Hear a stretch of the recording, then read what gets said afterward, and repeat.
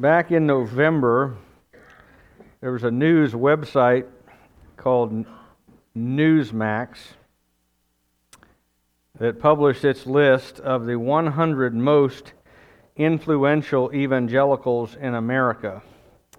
And on that list were some familiar names, some well-known pastors and teachers, guys like Billy Graham and Chuck Swindoll and Charles Stanley and David Jeremiah and Tim Keller and Rick Warren, Tony Evans, Joni Eareckson Tada, Ann Graham Lotz, Beth Moore, a bunch of people. But also on that list there were 14 politicians and political activists, so 15% nearly of the list.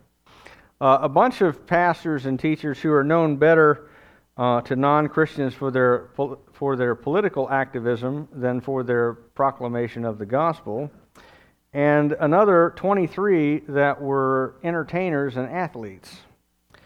And also on the list, I lost count, a bunch of folks whose relationship to Christianity and any kind of historic Christian confession is tangential, I think would be the nice way to say that, right?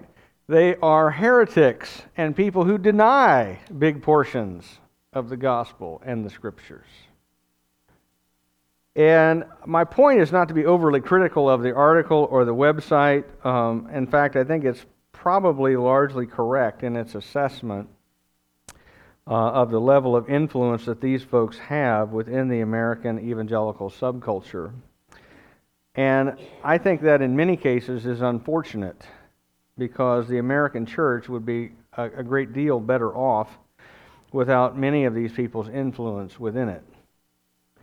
But my point is this: within the wider culture of our country, evangelicalism is perceived to be a movement that is at least as much about politics and about entertainment as it is about proclaiming the gospel, even though the word evangelical has to do with the gospel, the evangel, the good news of salvation through faith in Jesus Christ.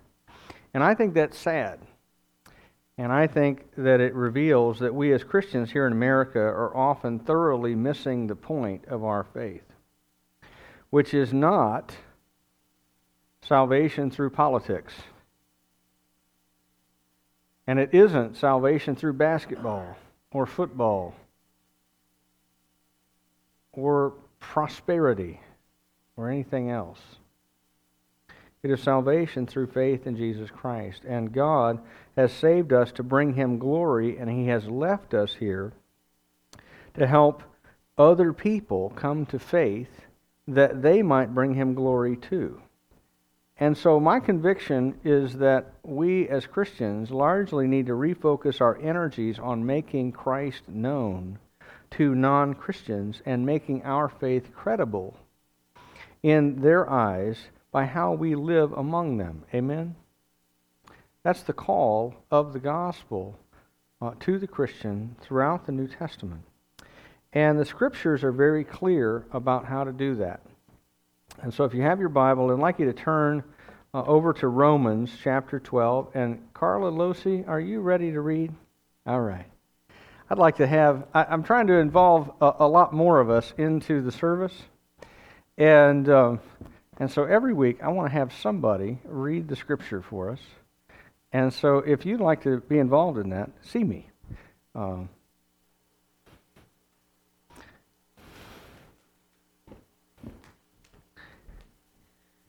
Good morning. This morning I'm reading from Romans chapter 12, verses 14 through 21.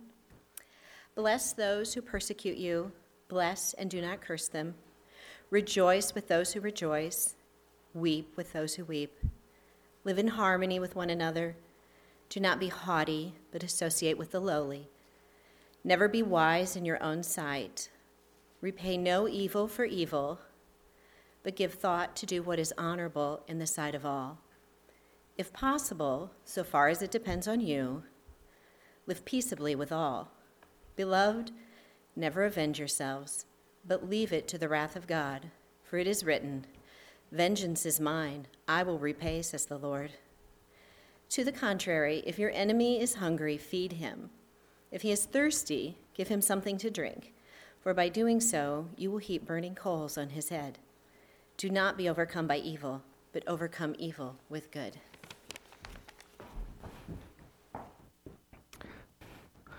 Well, thank you, Carla. May the Lord add His blessing to the reading of His Word. Now let's look at this text here for a little bit.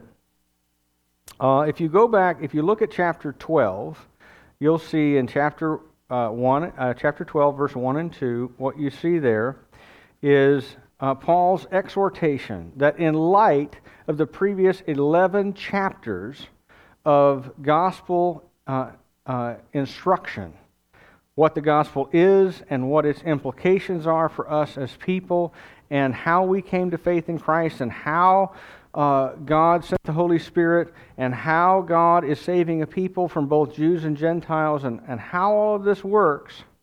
After 11 chapters of that, Paul makes a turn and he says, in light of all God has done for us, in light of everything I've just told you for 11 chapters, this now is how you should live in response to what God has done for you. You therefore ought to live in obedience to the gospel. And so this chapter 12, chapter 13, chapter 14, chapter 15 are, if you will, gospel-centered living.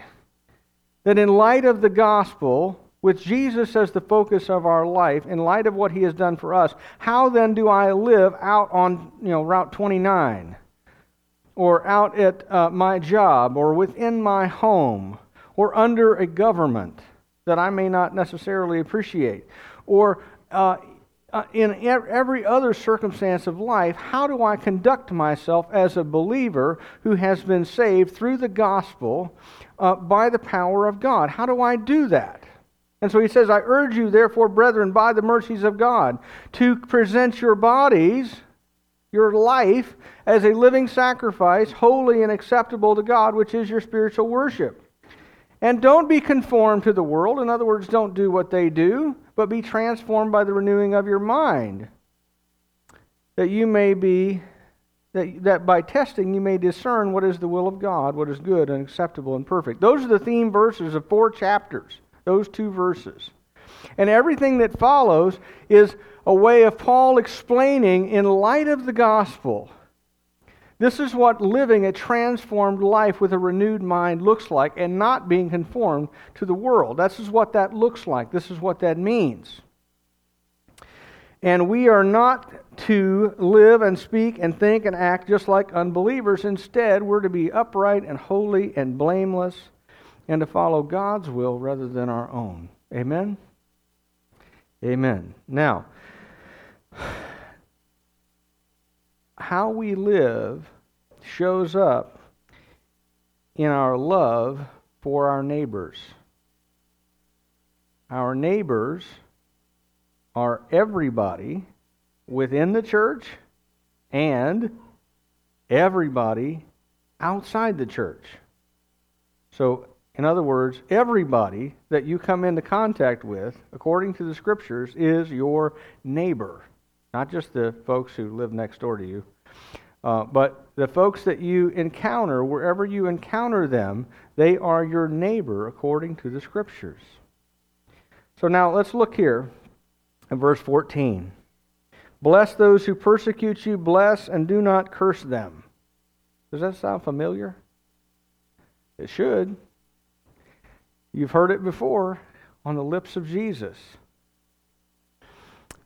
Luke chapter 6, verse 27 to 28, Jesus said this, But I say to you who hear, love your enemies, do good to those who hate you, bless those who curse you, pray for those who abuse you. And here in verse 14, Paul is essentially summarizing what Jesus said. That Christian men and women are people who have so deeply experienced the love of God and recognize that God loved them even when they were His enemies, that they therefore extend God's love to the people who are their enemies too. And they do not respond in kind, that God's love overflows through them to the people they have regarded before that as their enemies. And we get some examples of this. You remember how Jesus responded to Pilate and the soldiers? Did you read in your Bible where it says, and they spit at Jesus, and Jesus, spitting back, said, right? No, you didn't read that. That's not in there, right? And in fact, it's one of the most startling things about Jesus is that as the Son of God is being abused and mocked and spit on and struck and his beard plucked out and his head crowned with thorns, as his back is scourged and torn open with a whip, Jesus does not call down curses on the people who do this. He does not invoke those 12 legions of angels that he tells Peter that he could summon at a word. A legion is 4,000. One angel wiped out 185,000 Assyrian troops in one night. 12 legions is a whole lot better than SEAL Team 6 showing up, all right? Jesus never does that. Never. He endures it all, and he goes to death. And in fact, the last thing that he says is what? Father, forgive them.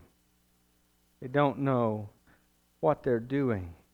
And if you read, here's the thing. If you read Christian history, if you read many of the stories of the martyrs, the folks who laid down their lives for Jesus, you read the same kind of thing. That they die praying for the people who put them to death. And that was how the centurion, by the way, recognized Jesus as the Son of God. Remember, as Jesus dies, the last thing that you hear from anybody who's not a believer at that point is the centurion who says, surely this man was the Son of God. How do we know, by the way, what the centurion said? I think it's because he came to faith in Christ and he told people what he said at the time. And that is because that is how a great many former persecutors have come to faith. And it is the greatest testimony of the truth of Christ and the gospel that there is, that when we are abused and mistreated, that we do not repay in kind. That instead, we bless when we are cursed. We aren't to be conformed to the world.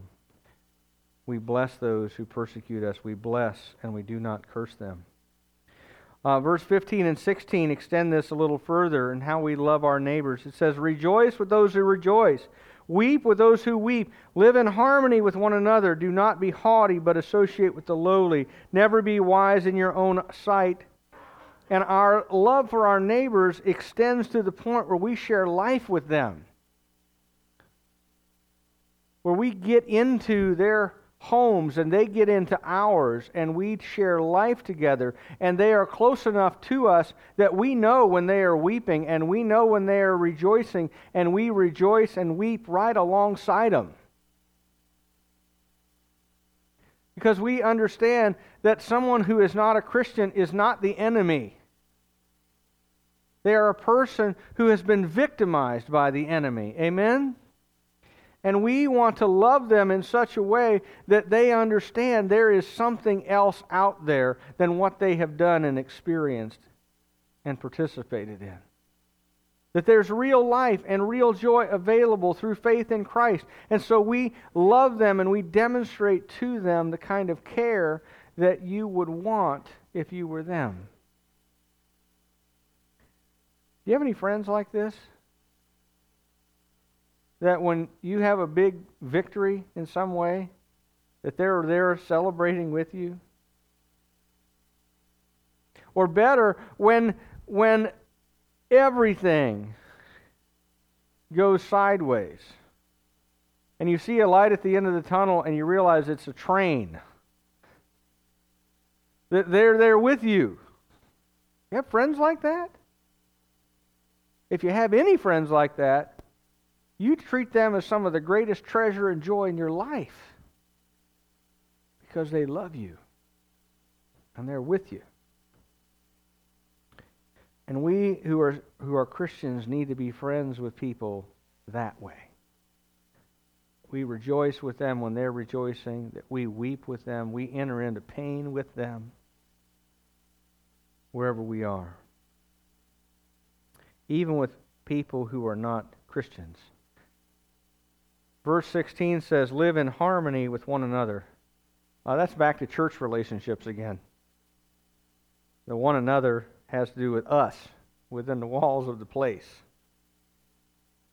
Within the folks who count themselves among the believers, live in harmony with one another. Sometimes people cannot understand how Christianity can be true whenever they see Christians fighting with each other. And we're experts at that, right? Christians form a circular firing squad like nobody's business, right? We like to bayonet the wounded and yell at each other when we get sideways, right?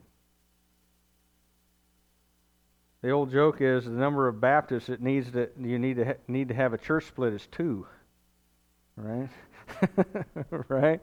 And I don't know if that's true or not, but it's definitely funny, and it's funny because it's true to a degree, right? Live in harmony with one another. Be willing to deal with some things in relationship with each other, because guess what? Everybody's in relationship with the sinner. And living in harmony takes effort, but God is the God of peace.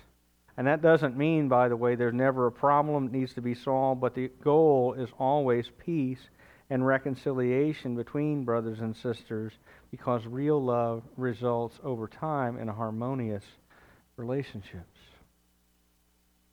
And verse 16 goes on to point out that love extends beyond where we are comfortable. Beyond where we are comfortable to people that we would maybe be pressed normally to overlook. It says, do not be haughty, but associate with the lowly. One of the great things about Christianity, honestly, is wherever you find the world's worst, nastiest, most awful, horrible places to live, guess what you will also find there? You'll find the church. When Liberia was having their Ebola breakouts, and there were literally thousands of people dying from this disease, do you know who was there? Christians. Christians were there. And there were articles written at the time remarking on the fact that the only kind of doctors they could get to go into these places were Christians. Because nobody wants to deal with Ebola. And yet there they were. And historically, the church has been characterized as the group of people who went to the sick, who went to the poor, who went to the orphan, who went to the widow and the single dad, and the single mom, and the divorcee, and the drug addict, and the prostitute, and the homosexual, and the person who was on the outskirts of society, the person who was not regarded as being at the center, the person who everybody else looked down on. Those were the people that the church loved. Do not be haughty, but associate with the lowly. And do not be wise in your own eyes. Why is that? Because our wisdom isn't God's. You know, our wisdom is the kind that finds a woman at the well in the middle of the day when no respectable woman would be at the well, and talks with her and points her to who the Messiah is. And our wisdom says, no, what's he doing talking to a woman? And that kind of woman. And what's wrong with him? Our wisdom tries to sneak into a city in Samaria and get out as fast as possible because we don't have any business with Samaritans. Jesus' wisdom says, look to the fields, they're white for harvest. And they spend several days there teaching and preaching among these people who the disciples would overlook. Don't be wise in your own eyes. Be wise in your own eyes. I do this too. I sometimes think that God has no place in His plan for the kind of folks that are really desperately needy. And in fact, those are the people that Jesus is opening up the door to. Remember? A glutton and a drunkard, the friend of tax collectors and sinners. That's who we follow. The lowly, the despised, the outcast, the people who are overlooked, those are to be the people that we demonstrate love to. And if we do these things, the reality of our faith will be on full display, because nobody cares about those people except Jesus and His people. We care about those people. And also, verse 17 to 21, we not only live as a blessing to everyone, but we live in peace with everyone. Have you noticed how many times live in peace comes up in this passage? I kind of think this is a big deal to the Lord, since He repeats it so often. Verse 17 says, repay no one evil for evil, but give thought to what is honorable in the sight of all. Now here's the thing. I don't know about you, but when somebody wrongs me, I'm not only mad at them for what they did, I'm mad because they did it to me. Right? And my sense of honor and dignity and respect is offended. Right? And I want to have that made right. I'm like, how dare you disrespect, dishonor, mistreat me? Right? I'm probably the only person that's ever had that thought. But that thinks, how dare they? How dare they offend my exalted personage? Right? But if our minds are transformed by the Holy Spirit, then our thoughts will be, what is honorable for everyone, not just for me. And most importantly, what honors the Lord Jesus most? And the answer is not repaying their sin with some of my own. And we do not repay evil for evil, ever. There's never a situation in which, it rises to the point where we get to, okay, Jesus, can I slug him now? Right? He's never going to say, yeah, now's the time. Right? We don't repay evil for evil, ever. We take care to do what is honorable in the sight of everyone. And our desire is to live in peace with everyone. Look at verse 18 to 21 here. These outline for us a very practical, application-oriented ways of living in peace with everyone and not repaying evil for evil. Verse 18 says, if it is possible, so far as it depends on you, live in peace with all men, or with everyone. That is a good word. Because here's the thing. God knows that all of us are sinners. Amen? This is not snuck up on Him in any way. And He understands that it does take two to tango. And so it will not always be possible for you to make peace with people.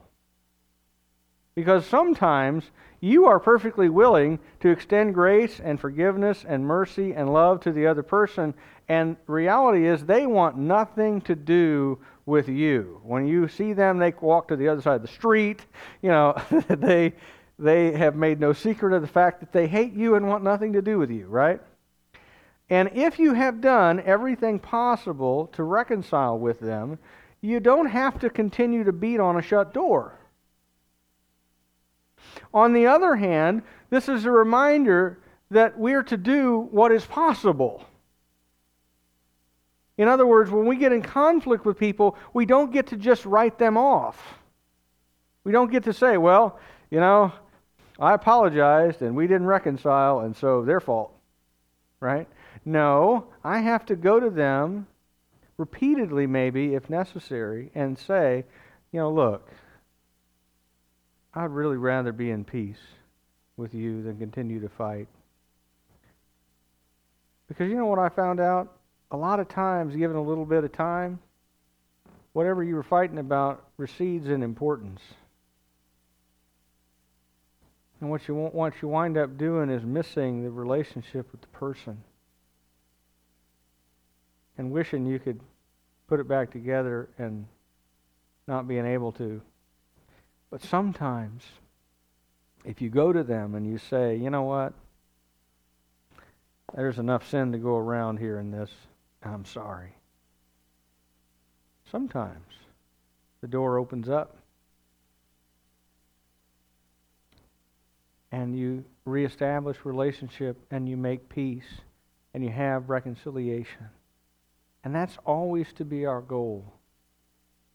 To be reconciled, to live in harmony with each other. Because Jesus came to reconcile us when we were His enemies.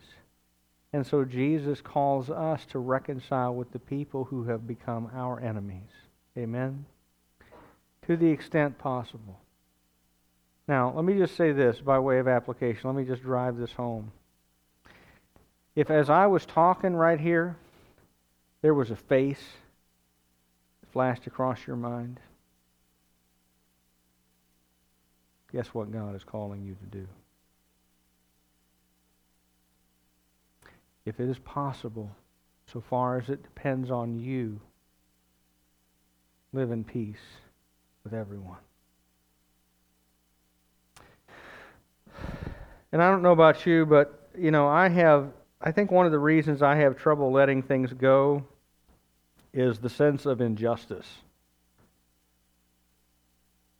I mean, really. Grace is fundamentally unjust. Because it means somebody doesn't get what they really deserve.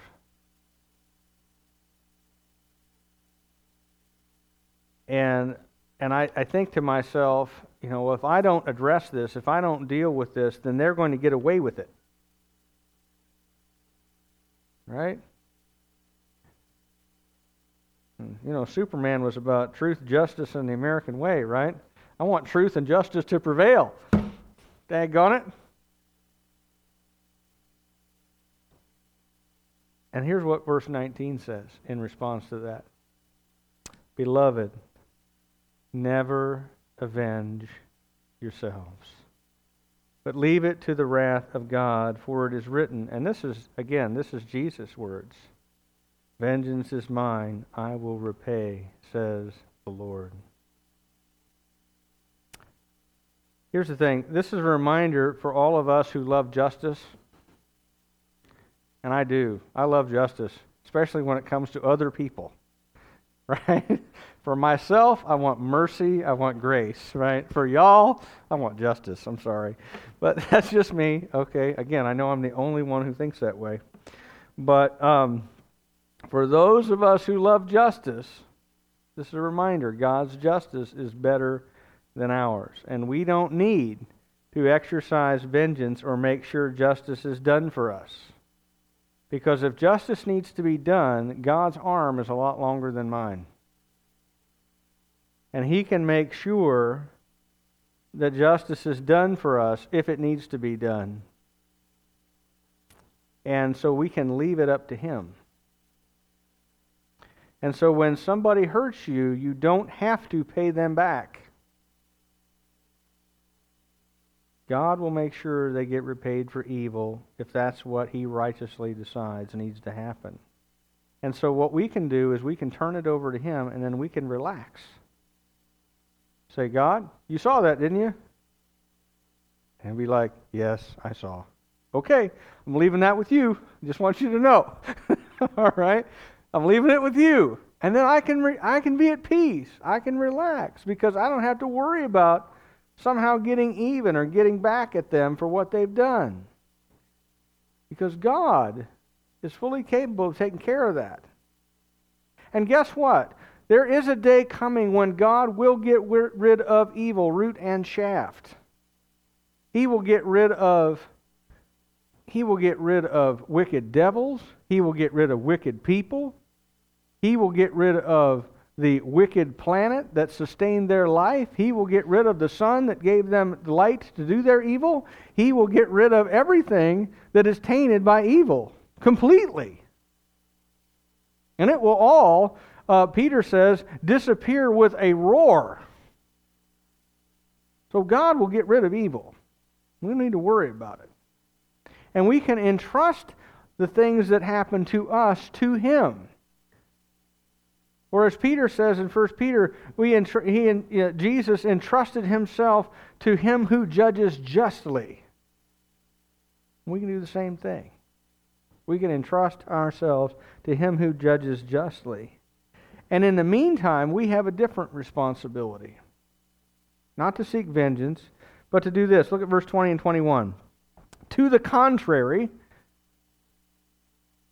in other words, instead of that, if your enemy is hungry, feed him. If he is thirsty, give him something to drink. For by so doing you will heap up burning coals on his head. Do not be overcome by evil, but overcome evil with good. There are two ways to get rid of evil. Only two. One is to stamp it out by any means necessary. And the problem with going that direction is this, is that since you are not God, and since I am not God, our sinfulness always corrupts our desire to get rid of evil. And we become what we formerly denounced. And that's why revolutions fail, by the way. I don't know, some of you were alive back then. This predates me just a little bit.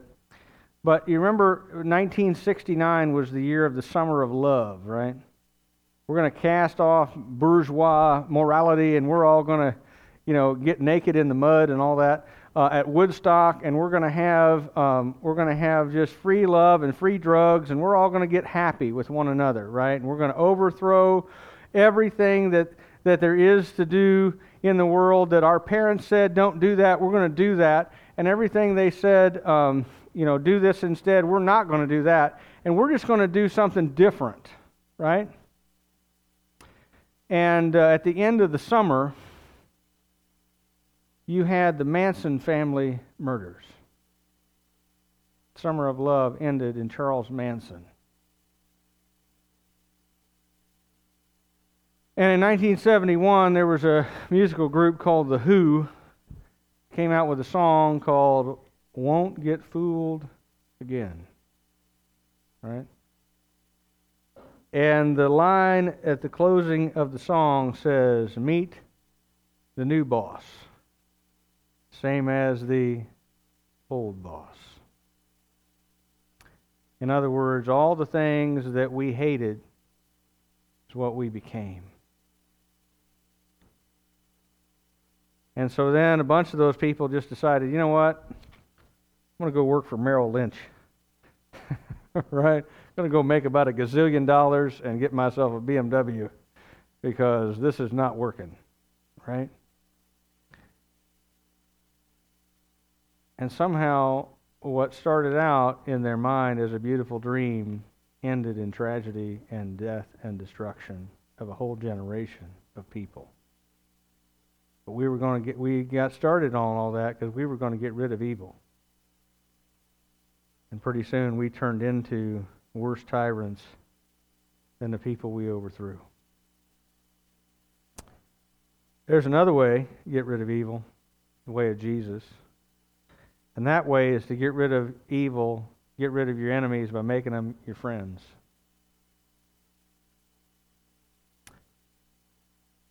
overcoming evil with good. Which way do you think God approves?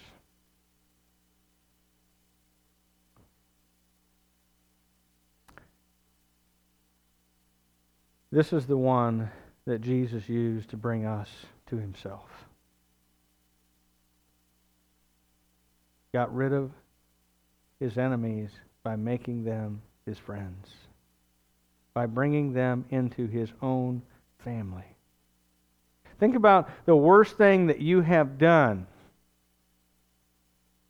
The worst thing that you have thought about, the worst thing that you've said, the thing that if was broadcast up here on the screen, you would hang your head and look for a way to crawl into the floor. Think about that, and then think about this. That God, in His omniscience, saw that, and He said, hey, angels, guess what? I'm going to do everything possible to get that person into my family. I want to do everything possible to get that person into my family. And He did. He sent Jesus Christ to die for us when we were His enemies. And He made us His friends. And so if your enemy is hungry, feed him. If he's thirsty, give him something to drink, for by so doing, you will heap burning coals on his head. What does that mean? It means this, that when somebody is nasty to you, and instead of being nasty back, which is what they expect, you instead return kindness, guess what they feel? They feel like a complete heel. They go, ooh. They see all of a sudden their evil with clarity. In the same way that you see your evil with clarity in light of the grace of God. Go, wow. Everything that I have done, and God loved me and sent His Son for me. That's what heaping burning coals means. That we put that person under conviction of sin that they might come to faith in Christ just like we did.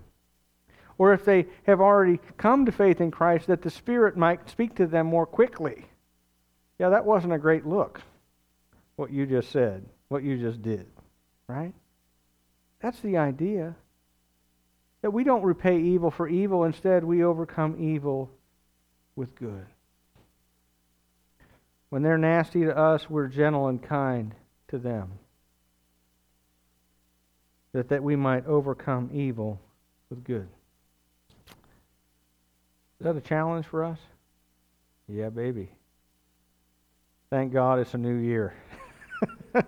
We get a new opportunity because God's mercies are new every morning and every evening and every lunchtime and every week and every month and every year. And God is patient with us as we grow into stuff like this.